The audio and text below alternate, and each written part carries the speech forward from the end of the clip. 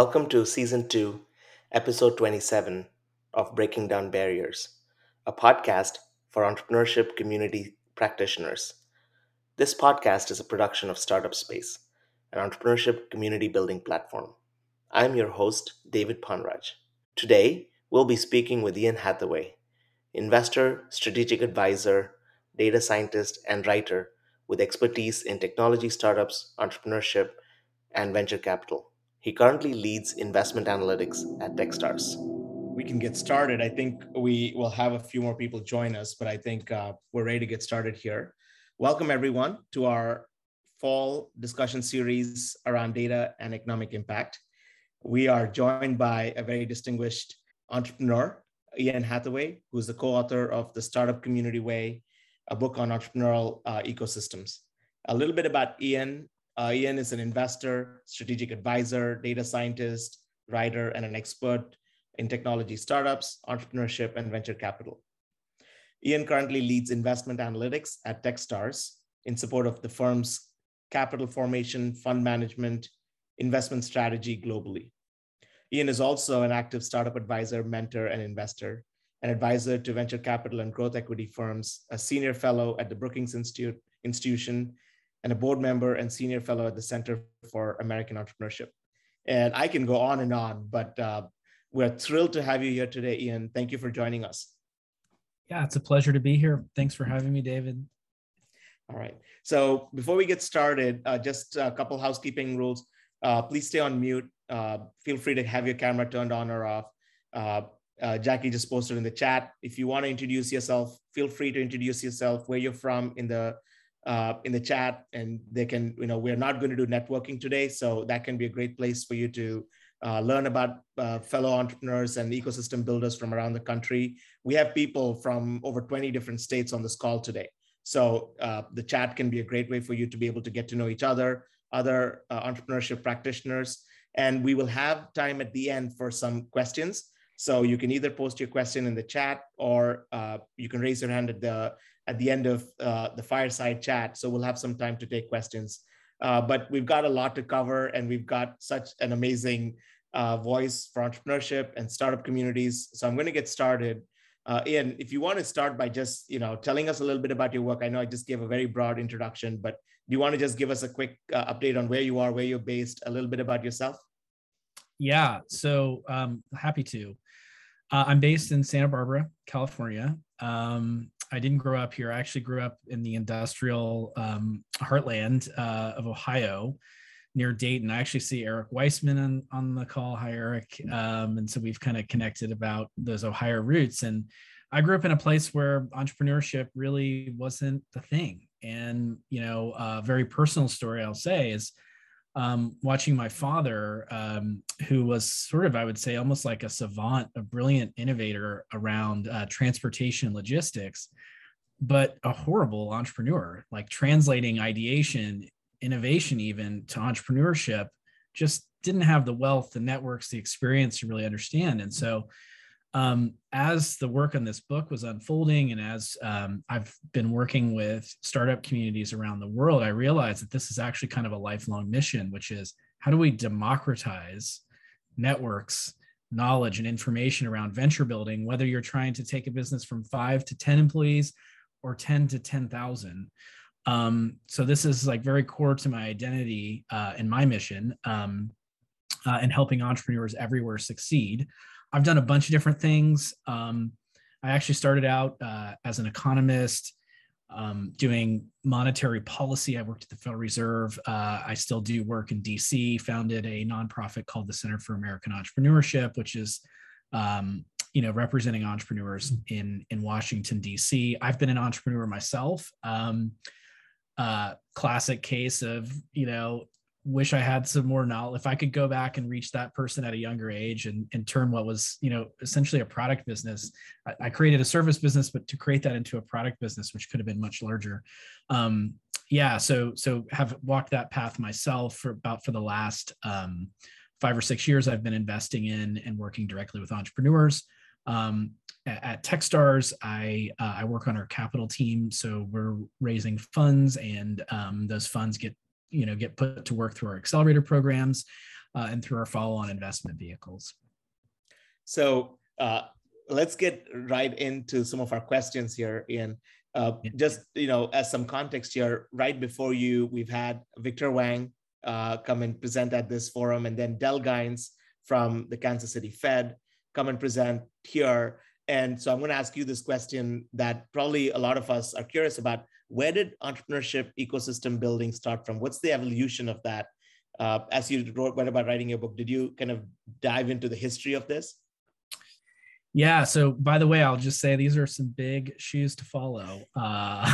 So I didn't know that. I think Victor, probably more than anyone else, influenced my thinking. I'd say he and Brad Feld have influenced my thinking on this probably more than anyone. I think the original ecosystem builder was Fred Terman, in the post-war period in Silicon Valley.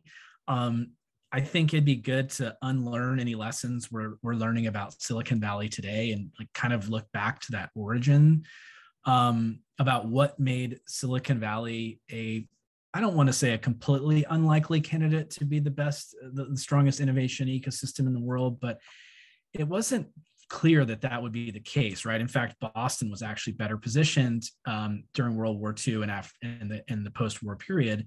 But there were some key individuals who were committed to making this happen, and Fred Terman was one of them. So I think that's kind of where I would say is the origin of ecosystem building. It wasn't an intent. It was sort of a side effect of saying, I want this to be the greatest place for innovation in the world.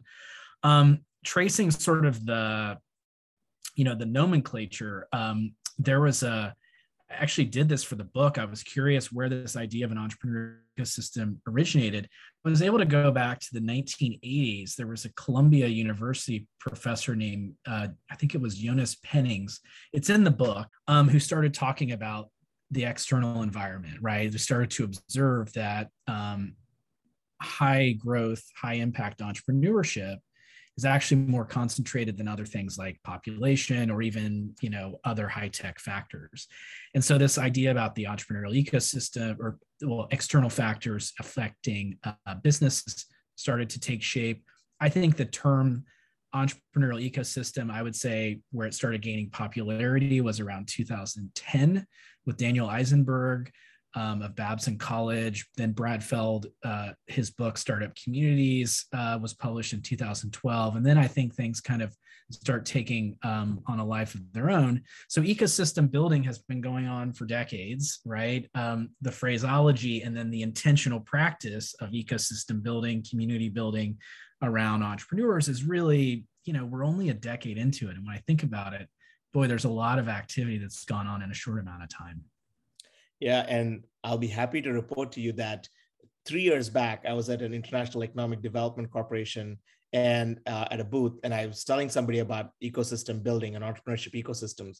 And they did like a double take and said, what is that word? I keep hearing about it, but I don't know what that means. And this was an economic developer, right? They look at the world from the lens of PR and how many companies can you bring in, business acquisition. And I think the fact that economic development has picked up entrepreneurship ecosystems, I think it's going to bode really well, because talking to Phil Gaskin at Kauffman, he was talking about how there is like a renewed focus on entrepreneurship. Like he's like, we're going to take that word back, or that phrase back, and actually bring it back to its original meaning. So I'm going to kind of, for those of you who are just joining us, we're talking to Ian Hathaway. Jackie just posted the Startup Community Way book in the chat, in the link. I'm sure most of you already have it. I have it on my podcast. I listen to it in my car. I was doing another refresher today. I love a lot of the concepts. Ian, for us, can you give us like the cliff notes? Can you just kind of help break down some of the core concepts of the Startup Community Way book for us? Yeah, I think I would say, if we kind of go through this sequentially, there's sort of three parts to the book. We could talk about probably the first two would be most interesting to kind of kick off. But the first part, we're just kind of level setting, right? We wanted to, provide a place for newcomers to sort of get an understanding of what we're talking about.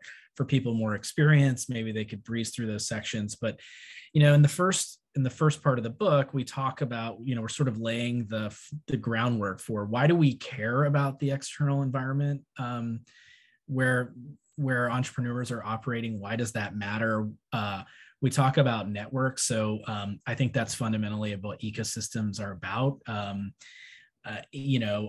To borrow a phrase from a friend of mine, it's sort of, we're actually in the business of building platforms. But you've got like a dance floor, right? This is the phrase he uses. But you got to let the dancers dance. So we're there to build we're there to provide the venue and the dance floor, but we're letting the dancers dance. We talk a lot about, fundamentally too, that I don't think these are networks in the traditional sense. We're really talking about human relationships, or to borrow Victor's phrasing, which is extra rational behavior, when people go above and beyond their own narrow short-term interest to create something that's more meaningful, not only for others, but also for themselves. This is a concept that, Brad Feld has taught me about give first, right? It's not this naive altruism. We're helping each other, but we're actually helping ourselves in the process.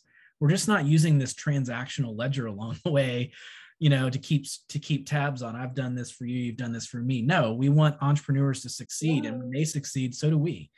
So we kind of walk through a lot of that, kind of the theory and data behind density, like why we want large networks, whether those are physical in person or virtual. We lay out, we actually have 2 full chapters where we talk about, the individual actors and factors that are involved, right? The resources that entrepreneurs need and the people and organizations that are providing those resources. We built a little framework that I think is useful called the 7 capitals. This was in response to, this is basically everywhere. Well, if we had more capital, if we had more external capital, entrepreneurs would be more successful, right? So first of all, there's always going to be an imbalance in supply and demand for capital, but there's for financial capital. So whether that's angel, venture capital, or lending, right? But we wanted to sort of highlight that there are other resources, other sources of value that you can and should try to influence, right? So we talk about intellectual capital, sort of ideas, technologies, human capital, skills, right? Talent development. There's the things like physical capital, which in this modern era, that can be everything from broadband to making your communities a more interesting place to live, right? There's a well-documented track record of in the knowledge economy of talent wanting to go to places that are interesting and are good places to live. So one way to attract entrepreneurs to your city, or to attract people back home as well, wouldn't necessarily be, let's build a new entrepreneurship center. It might actually be, let's rejuvenate our downtown, or let's make our schools better, highlighting some of those factors. And then we talk about, network capital, which kind of brings everything together, and cultural capital, which permeates everything, right? Which I think is sort of this ethos of people wanting to come together and be helpful. That's really what ecosystem building is all about. And then kind of the final thing I would say about that first part of the book is we draw the distinction between communities and ecosystems. And I would the way I might describe this is, it's the lens through which we're applying ourselves in this work. So as an example, right, entrepreneurs need lots of help from ecosystem, whether it's legal services or advice, external capital, whatever you want to call it. There are valuable resources in those networks that can be exchanged in a purely economic basis, right? I'm doing this for you, you're paying me, or I'm getting equity in your company, or whatever it is. But then to go back to, that Victor's term of extra rational behavior at the community, we describe it as layers, right? Of these systems among systems. It's really a different motivation. And I think in that space, when we come and represent ourselves, especially as individuals, right? Like Ian, the mentor, who's in front of an entrepreneur for, 30 minutes, providing free advice and help and guidance, and maybe connecting you. I'm there as an individual representing what's best for you. When I have to put on my work hat, it might be different, right? I have a fiduciary responsibility to my investors. And so the point being there that just drawing this distinction between what lens are we applying ourselves in this work, and are we representing ourselves as individuals or the organizations that that we work for. And those distinctions can be really subtle, but it's good to have that self-awareness when we're bringing ourselves into helping entrepreneurs. So I was at a roundtable just before this in Pasco County here in Florida. And one of the things that you talked about was the point of discussion is how do we create more arts and festivals to create a sense of pride in place, where people from other cities and counties can come, and then for ourselves to have a downtown we can fall in love with, etc. Absolutely. Yeah, and I'll give you an anecdote. In fact, it's in the book. The mayor of Jerusalem swears that one of the biggest things that he did to improve the entrepreneurial ecosystem was having rock band competitions, because part of the problem with Jerusalem is it wasn't as cool as Tel Aviv. And as Jerusalem got cooler, talent started going more to Tel Aviv, to Jerusalem. And he swears that was it, right? Like Jerusalem is cooler now, and therefore more entrepreneurs want to be here. Yeah, absolutely. I thought in Tel Aviv, the beachside tents where they serve real, hot kebabs and stuff was the kind of the pull. Yeah. To Tel Aviv. Yeah. Well, and as we've seen from COVID, people are having more options. And so I think cities, it's not always, when I speak directly to policymakers or those working in agencies and governments, it's not always the direct policies that are most influential. It's more of like the stay in your lane, do the things that only governments can do, but do those really well. And some of these solutions are just the non-obvious thing. Yep. So I'm going to ask you, what's your one favorite principle from the book? But before I do that, I'm going to share 4 takeaways that I have that I love about the book, that I see in my daily life that we have to keep kind of repeating till people actually get it. So I'm going to kind of share that. For those of you who are just joining us, I'm talking to Ian Hathaway, a co-author of the Startup Community Way. Jackie put a link to the book in the chat. I would highly recommend grabbing the book from Amazon if you don't already have, and I highly doubt if you all don't already have that book, just given that you're practitioners of ecosystem building. So I'll just share, Ian, what are for me, the things that really stand out in my line of work.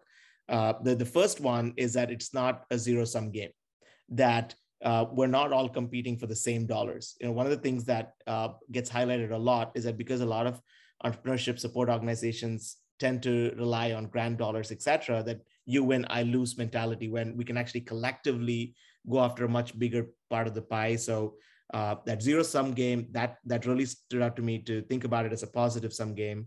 And also to look at not competing with other ecosystems when you have the Startup Genome Report, et cetera. There's not the ranking is not a way to say, I want to beat another city. That's another thing that frequently comes up. And then the 2 other things are, don't ask for permission.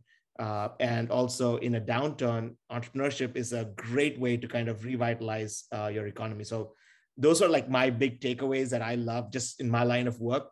What's your one big takeaway that you're most passionate about? Oh, wow. Just one. Well, first of all, I want to say— the whole book is your baby, I know, but you got to pick one quality you love about your baby. I love all parts of my baby equally. I actually, first, let me just respond first by saying, I just had real time this morning, some of those things you just said. I'll try to keep it anonymous, but discussion going on in a state about doing a program to help get entrepreneurs ready for sort of, post-university experience, raising capital, whether it's going through a program like Techstars, raising from angel investors or whatever. But the immediate idea was, cool, lots of universities want to do this in this state. Why don't we bring them together and run it as a multi-university cohort? And a lot of resistance. No, we're going to own this. This is going to be our thing. And I've seen this play out so many places, whether it's a state, whether it's a large metropolitan area. I've seen this play out in Los Angeles. Whatever it is, that I believe by driving all these things together, the entrepreneurs will actually benefit, and we'll see all these sort of this cross-pollination that we could never predict. So just underscoring your points that you made, and I guess maybe my favorite point about all of this is that I would underscore everything is it's this broader concept where we talk about the illusion of control and our framework of complex systems. The reality is we barely understand the discipline of ecosystem building, and like I said, a lot of very smart people have been working on this for a sustained period of time. It's inherently uncertain, right? We don't know often what is going to work. It can only emerge through the process of trial and error and having a long-term commitment. And I think that last piece, the long-term commitment, the feedback loops that we need to know what's valuable, what's working and what's not, take a long time. And that, I think, that's the challenge, right? So if you're an ecosystem builder, you know this in your bones, but the people who are funding you probably don't. And they want hard metrics and they want them right away. And it just doesn't compute, right? And so that's just like a really tough challenge to get around. The second thing I would say about that too is that just to take some pressure off of yourselves, like I think ecosystem builders are getting burned out because of these dynamics and a need to feel like they have to deliver the solution, that they have to be the one, that we have to get to these tangible outcomes. And it's a false narrative because, again, people who have been doing this for a long time, and I've had the benefit of seeing it across multiple geographies. There's some patterns, and we've got some methodologies for surfacing what answers might be, but we don't know. We don't know what's going to be impactful in one specific place versus another. I'll give you one example and then I'll stop ranting. In Buffalo, New York, right? A lot of resources were being thrown at the ecosystem, varying degrees of success for programs or funding mechanisms. But one very simple activity was a huge leverage point in this ecosystem, and we talk about leverage points in the book, was something called Open Coffee Club. It was every week, every Tuesday morning, same time, same place, open to anyone. If you say you're a part of the startup community, you're welcome. I don't know, what does a room full of coffee for a room full of people cost? A couple $100 a week? I don't know. But it was a huge leverage point in creating all these connections. Why? Because Buffalo is an inherently collaborative place, right? It's spread out over a wide geographic area. And there wasn't really anything that was pulling all of these things together outside of a particular program, right? This incubator had its network. This startup competition had its network, but there wasn't anything that was democratizing all of this. Now, that exact intervention in 10 other cities could have no impact. I don't know, but it worked in that one. And the way to figure that out is to try lots of different things and look for those feedback cycles. And when you see them, then to double down and lean into them. So broad-based statement of it's very similar to entrepreneurship. You have to go in with that curious mindset, follow the data where it's leading you, right? And be patient. It takes time to change behaviors. It takes time for companies to grow and reach scale. Not the easiest message to sell, especially to governments or other funders who are looking for that ROI in a tangible and immediate way. Yeah.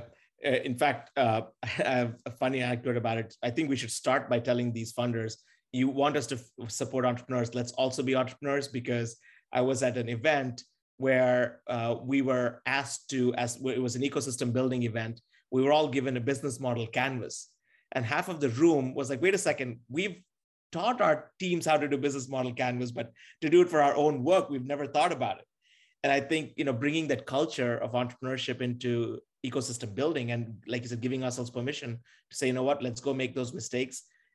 Victor talks about it as the long game, like it takes a decade or more to build that trust and pathways into the community. So I think that really is. Let me give one example on this too, which I think is a really powerful one. And apologies for if I'm emphasizing too much on sort of venture-backed entrepreneurship, but it's where I spend a lot of my time. We can pivot away from that. I think it's applicable across the board. Yeah.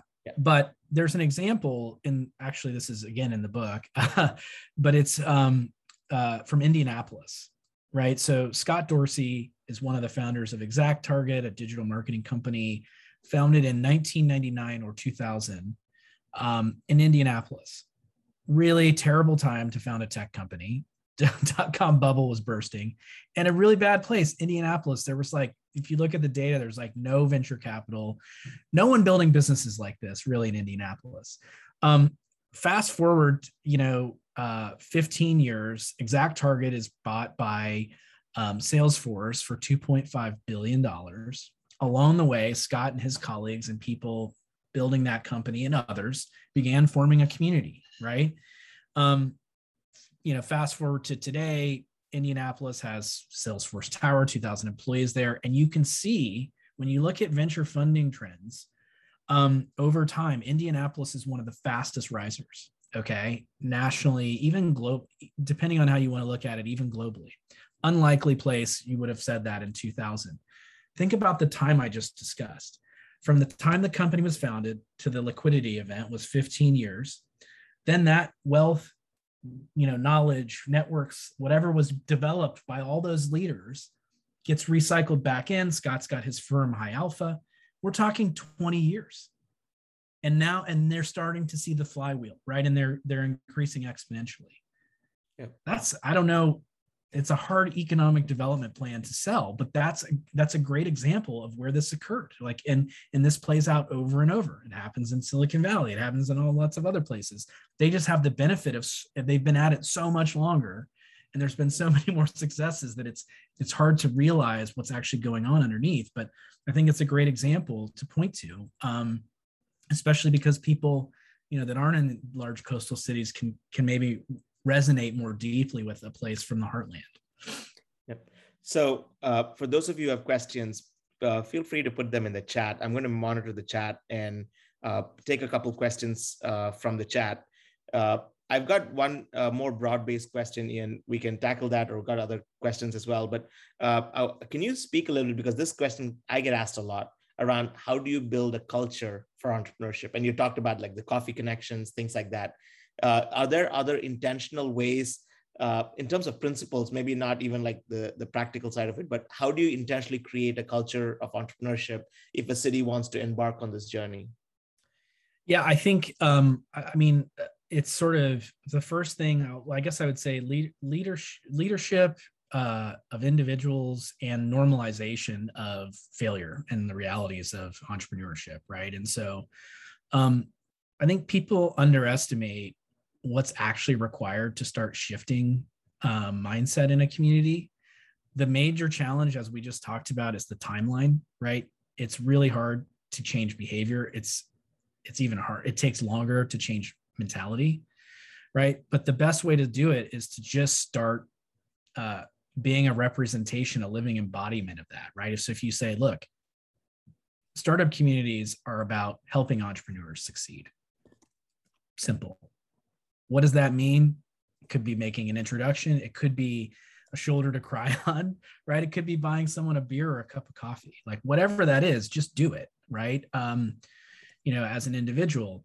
And the second thing I was talking about normalization is just to use this language, right? Like failure, I don't know. I wish I had a better word, because I feel like that's a dirty word that scares people. But it's really, I don't know, I use the word feedback. Like I want to understand things. And so I have to, in this world, because there is no blueprint, I have to attempt them first to understand. So maybe learning is the right term. I don't know, but just to normalize this thing about how we fail.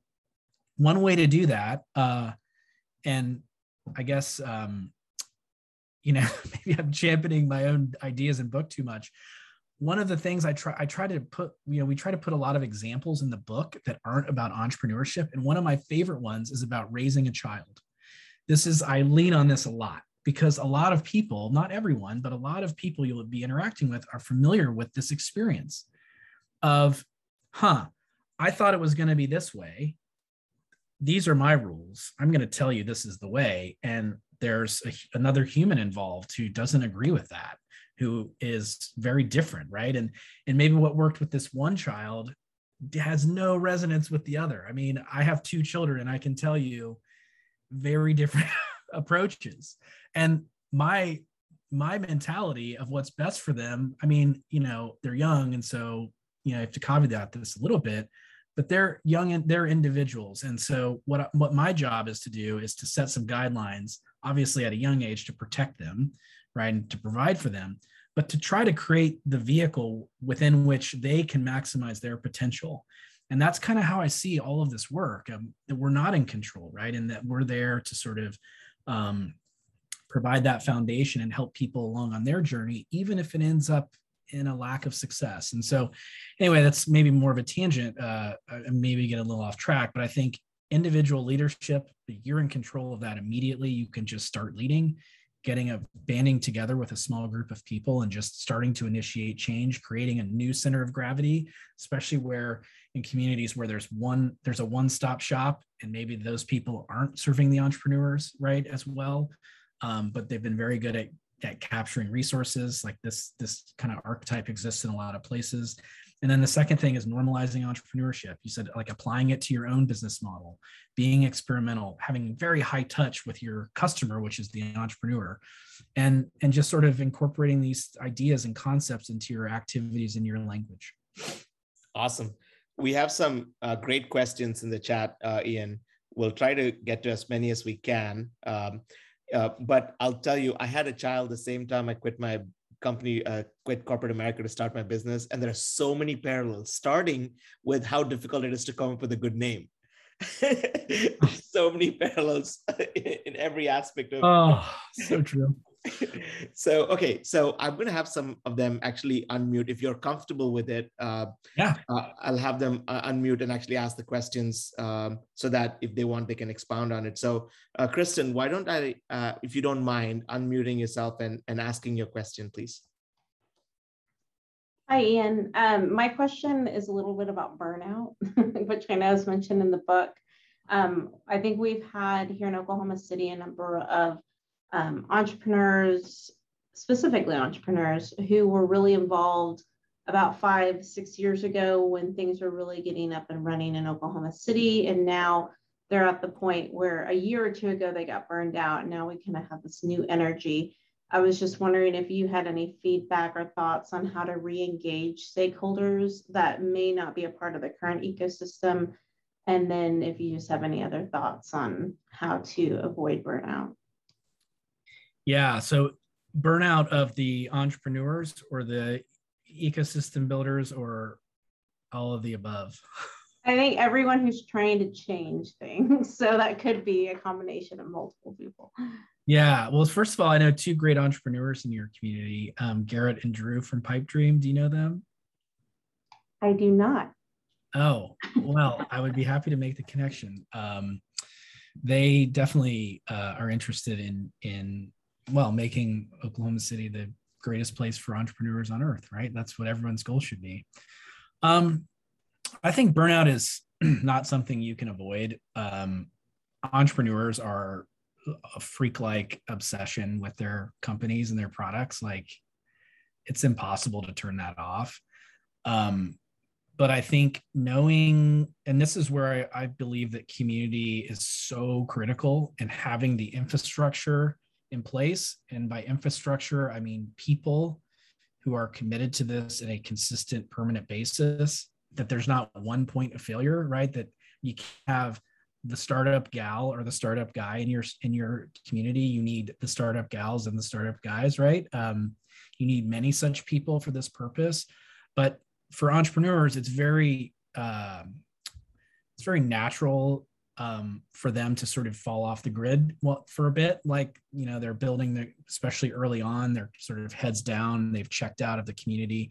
But to know that there are pathways for them to reemerge, and that there's something there that they know there's a value to plug back into.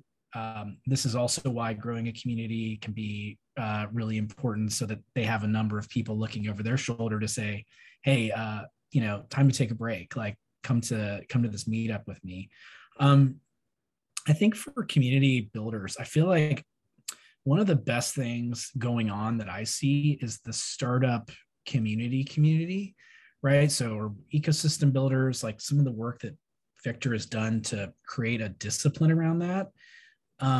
Because a lot of these people are just, it's a thankless job in so many ways. And I know that a lot of folks in these roles, especially doing it full time, feel like prophets in their homeland. They're crazy people, right?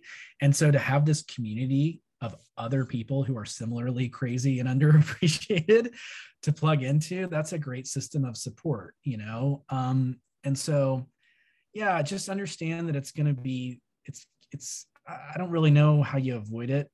There's a lot of context switching in these roles, a lot of intensity, a lot of pressure to succeed with scarce resources.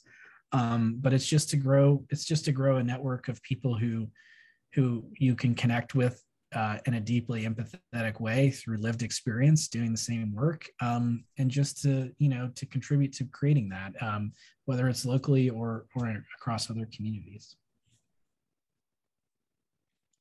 All right. I'm going to go to Nick. I'll just say, Ian, one of the things I personally do to prevent burnout, because like you said, entrepreneurs, we just go, go, go. Like it's hard to find that off switch, is I tell myself that this is the long game. So you got to pace yourself. Like you got to find a second hobby or a second thing to do that forces the turn off of the switch. So like I play tennis. So when I'm playing tennis, it's hard to think about work and entrepreneurship. And then you have to think about winning. But that's a very common question we get asked a lot, because you're constantly raising money. You're constantly having to justify the money, constantly trying to get buy-in, bring stakeholders together.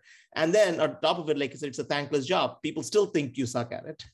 Yeah. Well, and in my case, thankfully, I have an amazing wife who threatens me with divorce if I don't get away from my computer because of the ugly person overwork makes me. Like, I'm going to divorce you if you don't go for a bike ride. In fact, I need to do that today.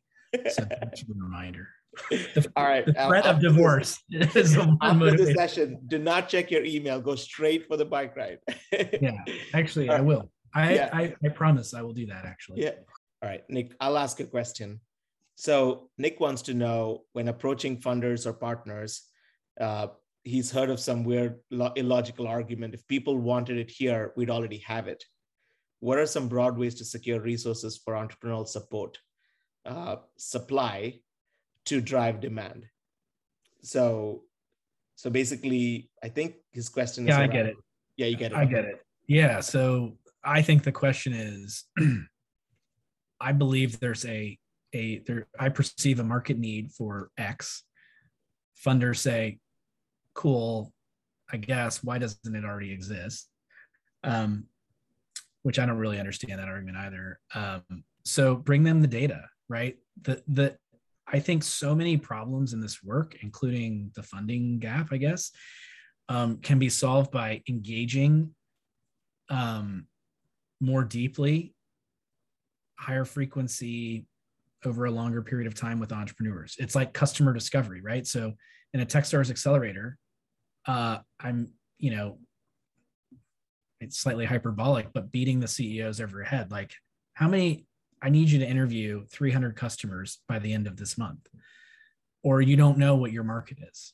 And I promise you think you know what it is today and you don't. And so maybe you already feel like you have a sense, but collect data on that, right? So I've spoken to 100 entrepreneurs, and I had coffee and spent 30 minutes with 100 entrepreneurs over the last, or let's call it 90 entrepreneurs over the last 90 days. I'm organizing my thoughts in this way. Here's what the market gap is, right? How many of you really know? Like, I'm sure you're right about some things. You're probably wrong about some others, but you're probably missing some things. And so I always feel like bringing the data, right? Just say, look, here's what the market is saying exists. Here's my solution for doing that. By the way, look for very, very low cost or no cost ways to begin making progress on some of those interventions you want to propose. That's providing feedback. Same thing with an entrepreneur. Once you show me some customer traction, then we talk about fundraising, not the other way around, right? Because people don't want to just put money into a black hole. They want to make sure that there's some traction there. And so follow that same guidance as we would with an entrepreneur. Like, know who your customer is, understand that market deeply, look for ways to get tangible traction and report that back.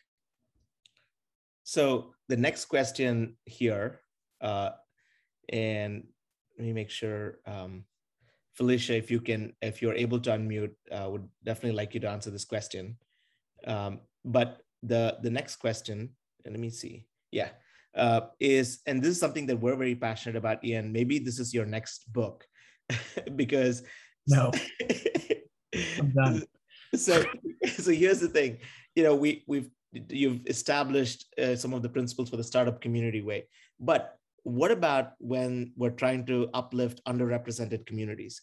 Sometimes the challenges there are very different from the obvious ones, right? Because that's why they've kind of been pushed back, because the way we've built our community sometimes don't address the needs of underrepresented communities. So Felicia, if you can unmute yourself, I love your question. And if you can't, I'm happy to read it for you. Sure. Yeah, go ahead, Felicia. I'm just thinking about entrepreneurs who are maybe coming from maybe lower wealth communities, or who maybe don't have that much personal capital to work with, or a lot of financial resources to work with. And this question came to me as you were talking about the Jerusalem example and making the community cool and bringing in, other things that, might draw attention to your community. But what happens when the community gets popular and maybe gets too expensive for the entrepreneur to keep operating or living in that area? Are there any strategies or supports that need to be put in place first to make sure that they don't get displaced? Yeah, so I think there's kind of maybe two parts of that. The second part feels to me more like a public policy question of how do we manage costs in large cities, right? Like, I lived in San Francisco up till 2014 and watched this play out live. Complete deterioration of the quality of life in that city because of the concept you described. I think more broadly about how do we make startup communities more inclusive. I don't know if you heard the very beginning, Felicia, I was talking about my childhood. I grew up in a community. I was born in 1980. There's an age reveal. And that year, population peaked in my community, right? It's been on the steady decline since.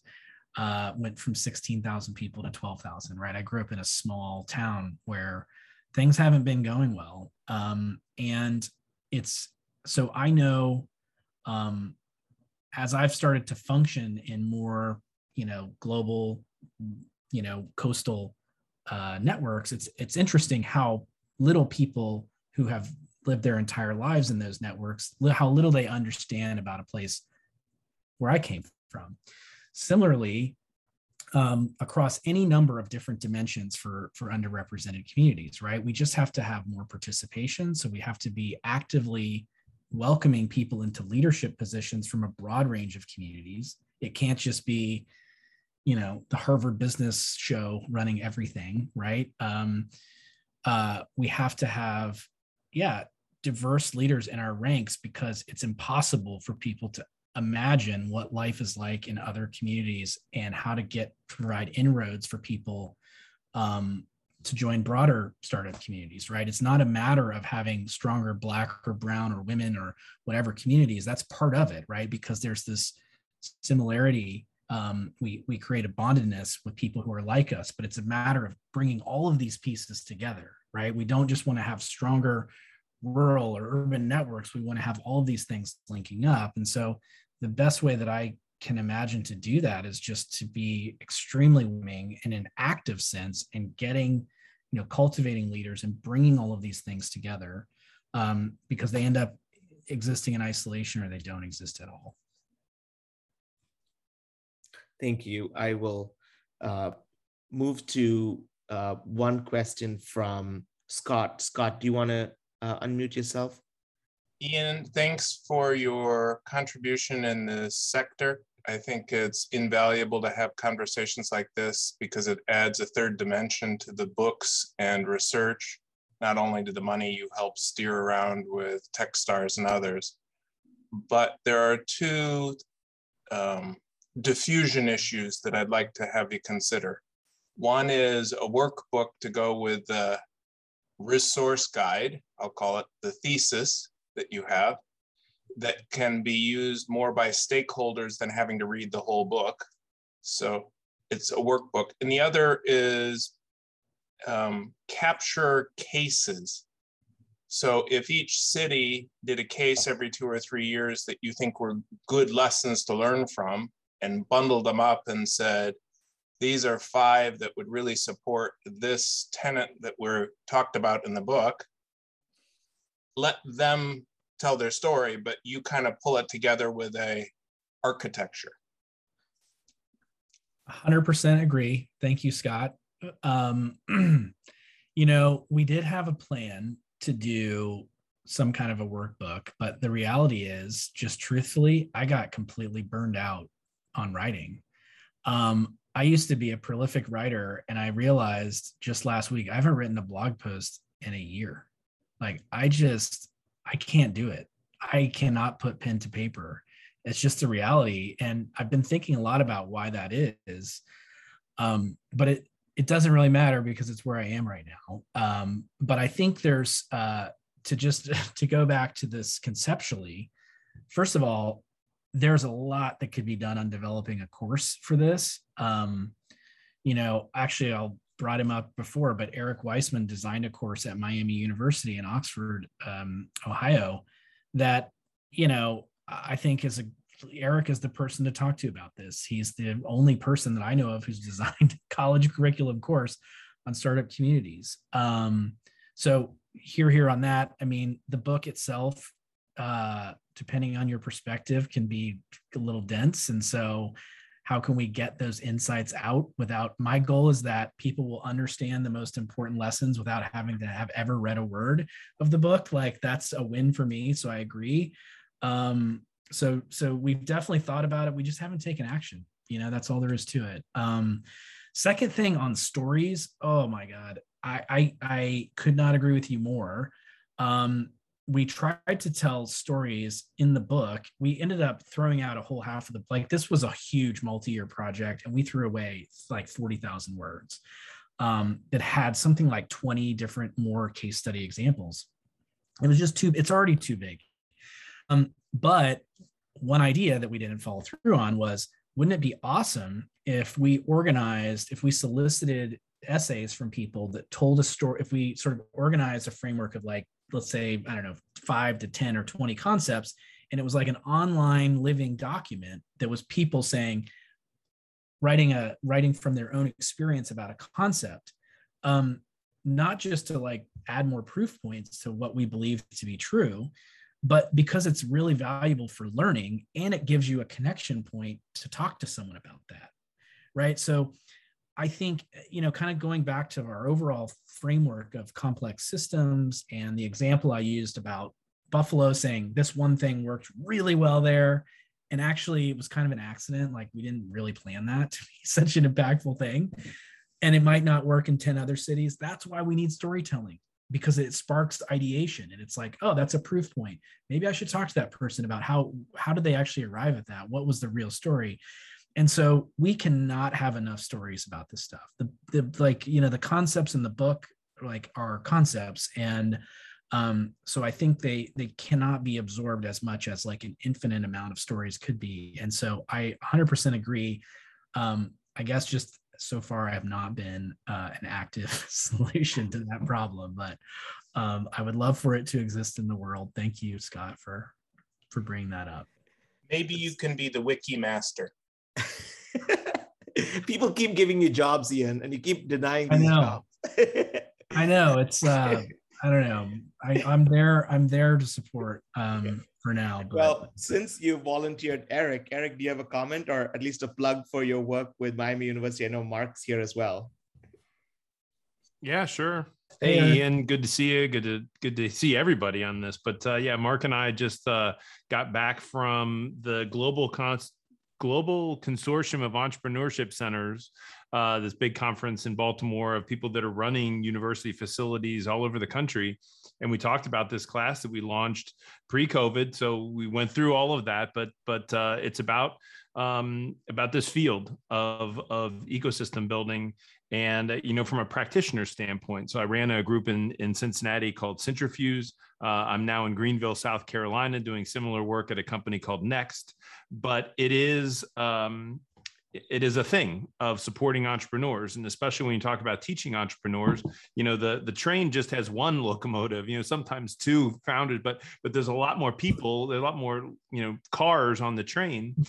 So those are people that found startups and people that want to work for startups, but ecosystem builders are the front of the train. We do the condition setting. We get things right and make sure that path is clear.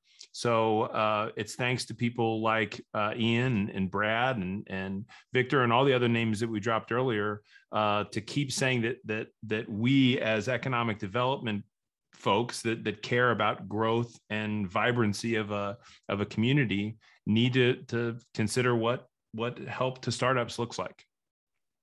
Yeah, thank you. So Eric, if you don't mind putting your contact information in the chat, if you don't mind, for you and Mark, so that if people want to know about, starting formal kind of education in the communities, what that looks like. So we're running out of time here, Ian. I have just one last question for you, if you don't mind, and then Jackie's got some information about the next panel. Ian, one thing I didn't touch on, and this is a series on data.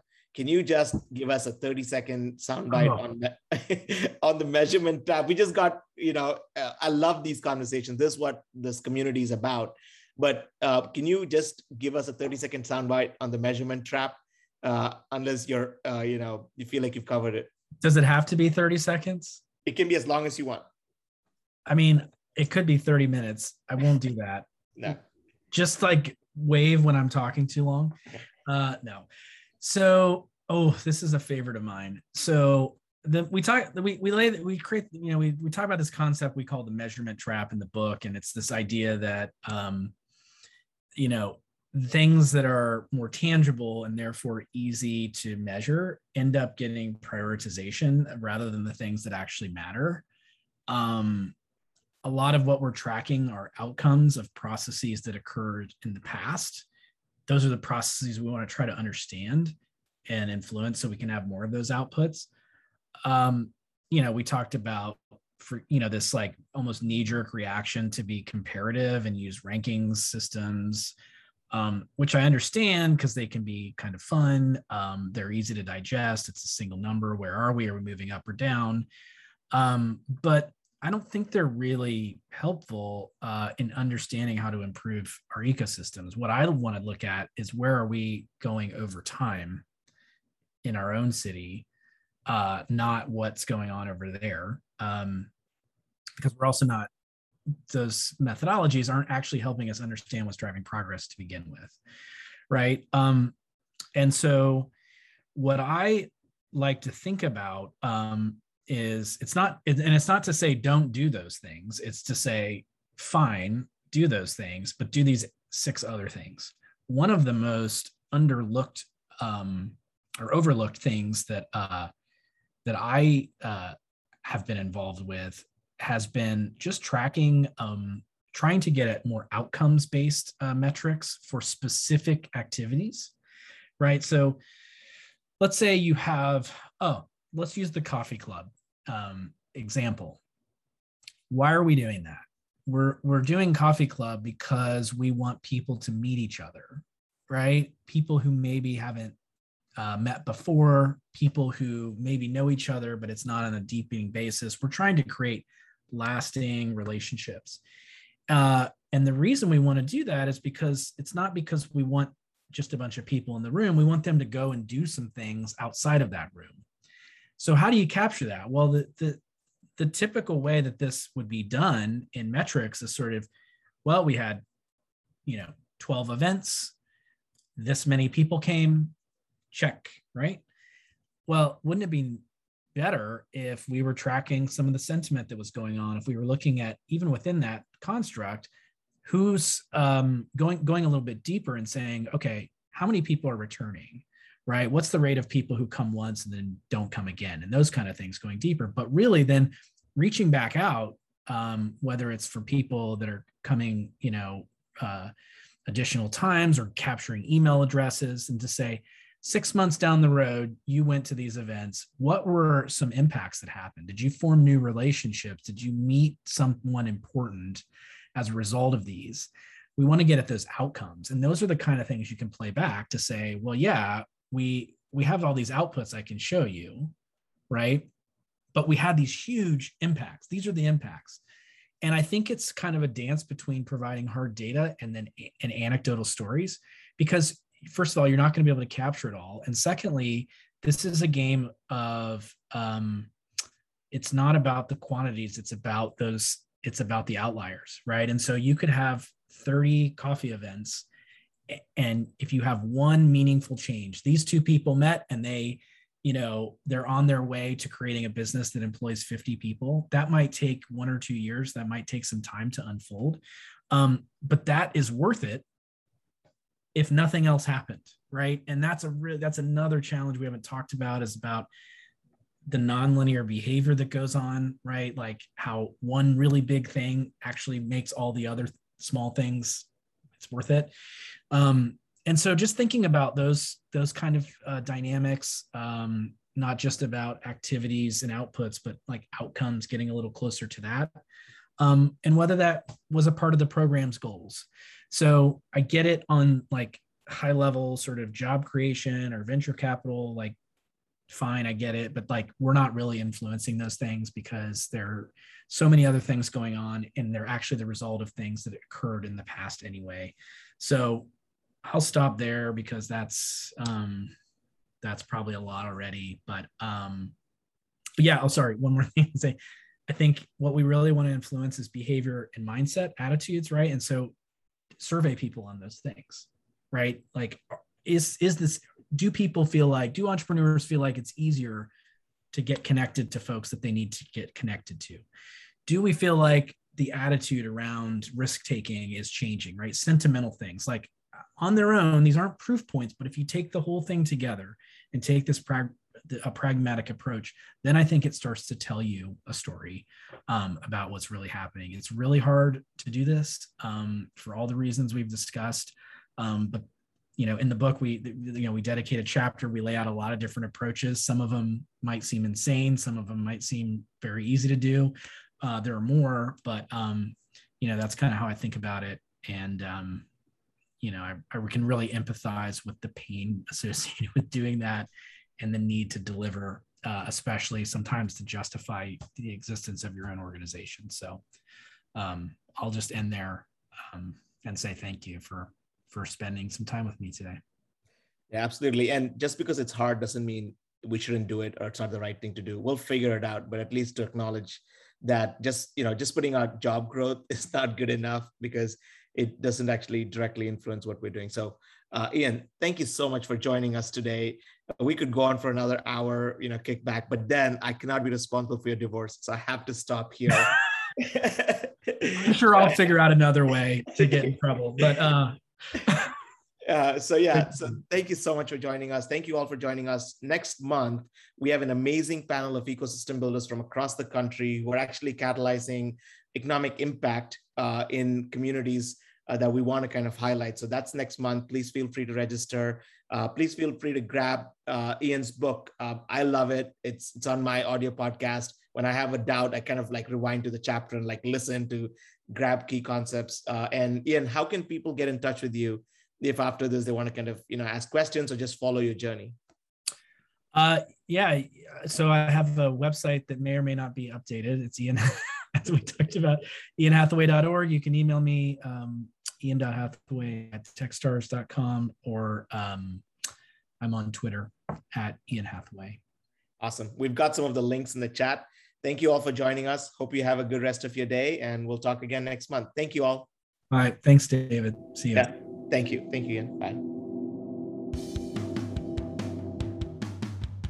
Thanks for listening to this episode of Breaking Down Barriers, a podcast for entrepreneurship community practitioners, hosted by David Ponraj. Special thanks to Ian Hathaway for joining us. Show notes and cover art by creative director Jackie Dietrich. Edited and produced by Lauren Bernard. If you'd like to suggest interviewees, new topics, or just want to reach out, please email us at podcast@startupspace.app. All Breaking Down Barriers episodes are available on our website or wherever you listen to your podcasts. Feel free to rate, review, and subscribe for all the latest updates.